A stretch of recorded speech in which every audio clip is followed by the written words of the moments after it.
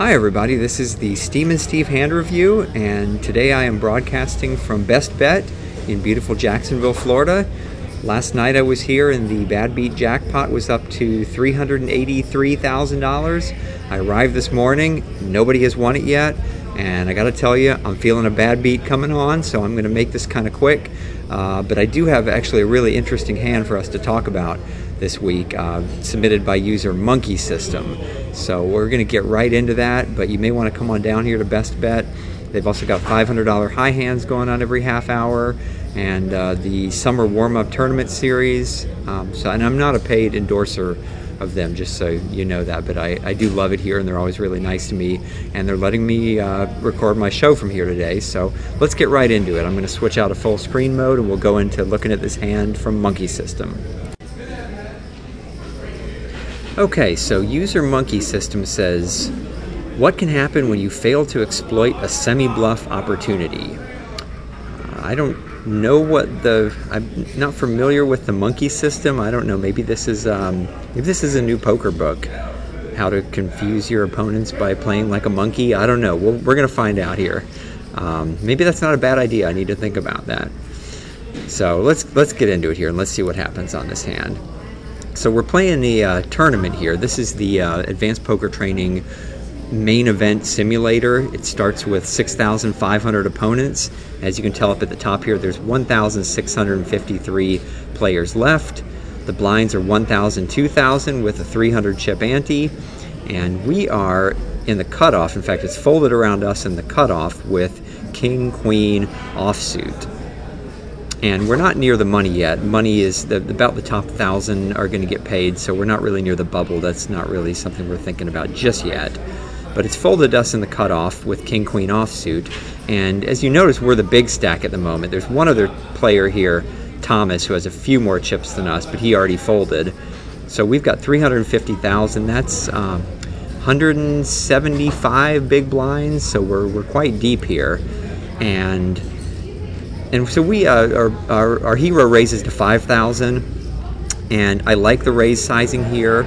A lot of players are min raising these days, and the problem with that is it kind of compels the big blind to call you with all kinds of junk. And our hand right here is not so strong that we want to encourage the big blind to call with everything, right? I mean, let's say the big blind has 9-8 offsuit, something like that. For another 2,000, if we had min raised here, the big blind might just decide, it's a pretty looking hand, they might just call. And 9-8 offsuit is going to win 35-36% of the time against us, something like that. It's not a hand that we really want to play against. You know, we would rather them fold, deny them that 35% equity, and pick up the blinds and antes here. So I like the raise sizing to 5,000. It's just a little bit more. It's 2.5 times the big blind, and it's enough that the players in the blinds are not going to play total junk against us. So we make it 5,000, and as you can see, we get 3-bet by the small blind, who makes it 14,000. And the small blind is the third biggest stack at the table, which isn't good news. We really don't want to do battle against another big stack, but you know, this is the situation we're in. So here's the correct way to think about this kind of a situation. The correct way is to think about, if our opponent is a good player, we want to think about how much did it cost them to make this raise, and how much are they going to win, and from there we can compute their odds and find out how often we need to call them so that they can't get away with this and show an automatic profit by raising us with any 2 cards here. So I hope that makes sense to everyone. I'll say it one more time. We're going to compute how much they are risking versus how much they are going to win here if they get away with this, and we want to make sure we call them often enough so that they cannot make this play with any 2 cards and show an automatic profit on that. So here's how we do the math on that, and I'm going to go old school here, and I'm actually just going to bring up the Windows calculator, and so as we all can see that here, we see that, you know, so we had 5,000, right? That was our raise, and there was 2,000 from the big blind and 1,000 from the small blind, and the antes were 2,700. And so the small blind is trying to win 10,700 here. So if we remember that number, how much is the small blind risking? The correct answer is the small blind is risking 13,000 because he had already paid 1,000. That was a sunk cost already. So he's risking 13,000, and he's going after 10,700. We put the cost of his raise in here as well, and the number we come up with here is very close to 55%. Everyone see that there? And what this says is that if we fold more than 55% of the time here, the small blind is going to make a profit just off of our folding alone. So if we fold more than 55% of the time, he can make this play with 7 deuce offsuit if he wants. He can make this play with any 2 cards and show a profit off of us. So we need to call at least 45% of the time, and really we need to call even more than that, because some of the time that we call, he's going to win anyway, even when he does have a bluff hand like 7 deuce offsuit. He could hit trip 2s on the flop. So really that's the bare minimum. That is the minimum defense frequency, as we would call it, the MDF.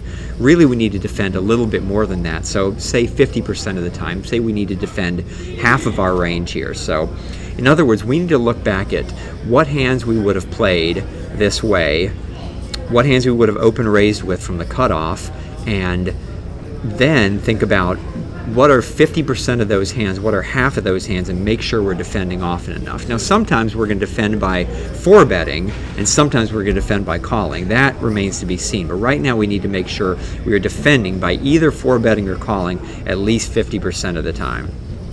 So let's go back and look at, I'm going to go back to the APT homepage here.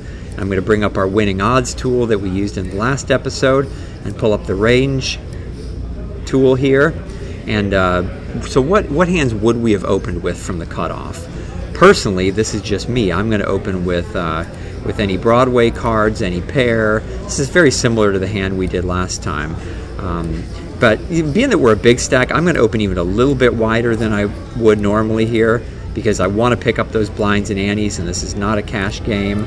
So I'm going to open with any pair, any Broadway, any ace-x suited, any 2 suited cards, 8 or better, a few suited connectors here, maybe even king 9 suited, king 8 suited, all the way down to maybe even ace 7 suited, a few more suited. So what I'm up to here is about 30% of all hands. I'm going to open almost 30% of all my hands from the cutoff here, just because of the advantage of the fact that I'm a big stack and there's blinds and antes out there that I really want to pick up.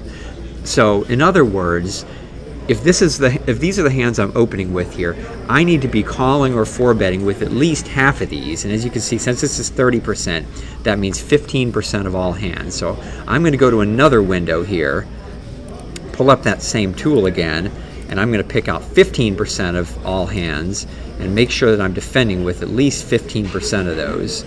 Hope that makes sense to everyone. That's half of my original opening range. So let's see if we can pick out about 15% here. I'm probably not going to defend with every one of these pairs, although I might. And some of these, I'm definitely going to defend with almost all the pairs, maybe 5s or better. Just about any 2 Broadway cards, although maybe I'm going to throw away King 10 and Queen 10 and King Jack offsuit. And I might throw in a few through suited connectors like 10-9 suited, 9-8 suited, 8-7 suited, 7-6 suited. So there's 15% there, as you can see. So if we defend with all these hands here, we'll be defending often enough to stop the small blind from making this play with impunity, basically. So, and as we can see, here's our king-queen offsuit. So this is definitely a hand we are going to at least defend with here. Now, of course, some of these, as I said before, we're going to 4-bet with some of these, right? We're going to 4-bet with aces, kings, queens, ace-king, maybe ace-queen suited. And we're even going to semi-bluff 4-bet with some of our worst hands here, right? Maybe like 9-8 suited and 8-7 suited, maybe even pocket 5s. These are going to be some of our semi-bluff 4-betting hands, because, of course, we can't always just 4-bet with our very best hands, or that's going to give too much away to our opponent. So So here's our defending range here. We're definitely going to defend with king, queen offsuit. That's the bottom line. And I don't think it's strong enough to 4-bet with here. I think it's a hand that, we're going to be in position, which is nice. And it's a hand that plays really well on the flop, heads up like this. Because if we hit a king or queen on the flop, we're going to be able to play with a lot of confidence. So I think the best play here is to just call. And that is, in fact, what our hero did. So good job to Monkey System. He made the correct play here. Let's go on to the flop. So the flop comes 9 of hearts, jack of spades, 3 of hearts. So we've got a flush draw out there. We have 2 overcards and we have a gut shot. So there's 37,000 in the pot, and our opponent in the small blind, he still has 200,000 behind, and he bets 13,400. So now this is a smallish bet, but it is a tournament, and we're both big stacks who really don't want to get into a confrontation, so I don't think it's an unreasonably small bet so as to be suspicious in any way. And we have a nice hand here, right? We have the gut shot and 2 overcards, so hopefully if we're behind here, we hopefully have 10 outs to make the best hand on the turn. So we're definitely not going to fold here, at least I'm not. This one I think is pretty close between calling or raising. If we fold this flop, we're going to be folding way too much of our range on this flop here. So whenever I face a close decision in a tournament, I'm going to lean a little bit more towards taking the line that doesn't build a huge pot, especially when I'm in position. Because as we talked about in our last episode, once all the chips go in, it doesn't matter if you're in position anymore, right? So why not just call, and let's give ourselves the maximum chance to utilize our position on later streets. And finally, I also covered this in the last episode, but we're not really compelled to semi-bluff right now, right? We could raise this guy because we have such a nice draw, but remember that we can semi-bluff on a later street. Maybe the 2 of clubs comes on the turn and he checks to us, and we can bet and take it down at that point. And I think a turn semi-bluff like that might even have a better chance of success than a semi-bluff raise here. So Monkey System does in fact call, and I agree the Monkey System is working out well so far. And let's go on to the turn and see what happens. So there's 59,000 in the pot, and the turn is the queen of diamonds, so we make top pair. And the small blind, our villain, bets 23,000 this time. Again, it's a small bet, but it's not unreasonably small for a tournament. And our hero raises to 50,000 here. And I think this is where our hero first goes astray, because given the action so far, I don't think our hand is strong enough to raise with. So the only reason to raise here would be to deny the draws the chance to see the river, but this bet size here is barely more than a min raise. So clearly anyone who has the flush draw is calling this. And as far as the straight draws go, well, we have one of them, right? If a 10 falls, we're going to make the king high straight, and if our opponent happens to have a 10, then either an 8 or a king can make him a straight, but we have one of the kings in our hand, so we block one of those. All in all, I'm much less excited about raising to punish the straight draws. So I think this was definitely just a call here, even though we just made top pair. I think that would be a much preferable play, but let's go to the river and see what happens next. Okay, so we get to the river. There was 159,000 in the pot, and the river is the queen of hearts this time, giving us trips, but also completing the flush draw. So it's a very interesting river card. And the small blind bets 34,000. It's a very small bet, but our hero min raises here to 68,000.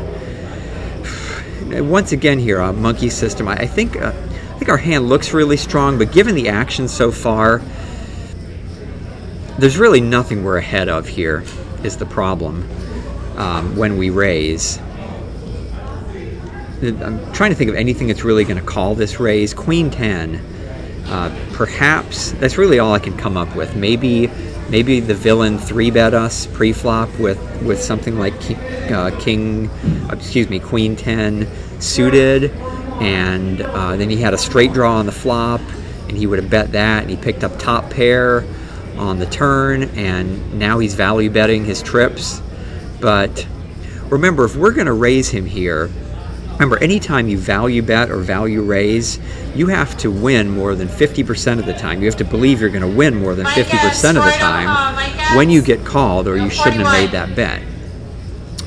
So let me say that one more time. Whenever you make a value bet or a value raise, you have to expect to win more than 50% of the time that you're going to get called in order to show a profit on that. Otherwise, you would have been better just checking or calling. And here, again, I can really only think of one specific hand that's Queen 10 suited that we're going to get called by, that's going to be behind us. I mean, I don't think there's any chance he's going to call with Ace Jack here. Is he really going to, with all the betting and raising that's gone on so far, is he really going to call our min raise here with Ace Jack? I don't think so. So I think the highly preferable play here, even though our hand looks so exciting here, being trips, I think the much superior play is just to call here and hope for the best. But we do raise, and as you can see, we lose to the second nut flush. So it's easy to look back on this hand and to say, boy, I wish I had raised him on the flop when I could have, but he may not have folded his flush draw on the flop anyway. And overall, I think the optimal result here is just we could have saved a bet on the turn and saved a bet on the river by not raising, and that's about it. We're just going to have to lose some money on this hand. So, well, thanks for submitting this hand, and sorry that the monkey system didn't fare better on this hand, but maybe next time. For now, this is Steve signing off, and I'll see you on the next broadcast. Thanks for watching.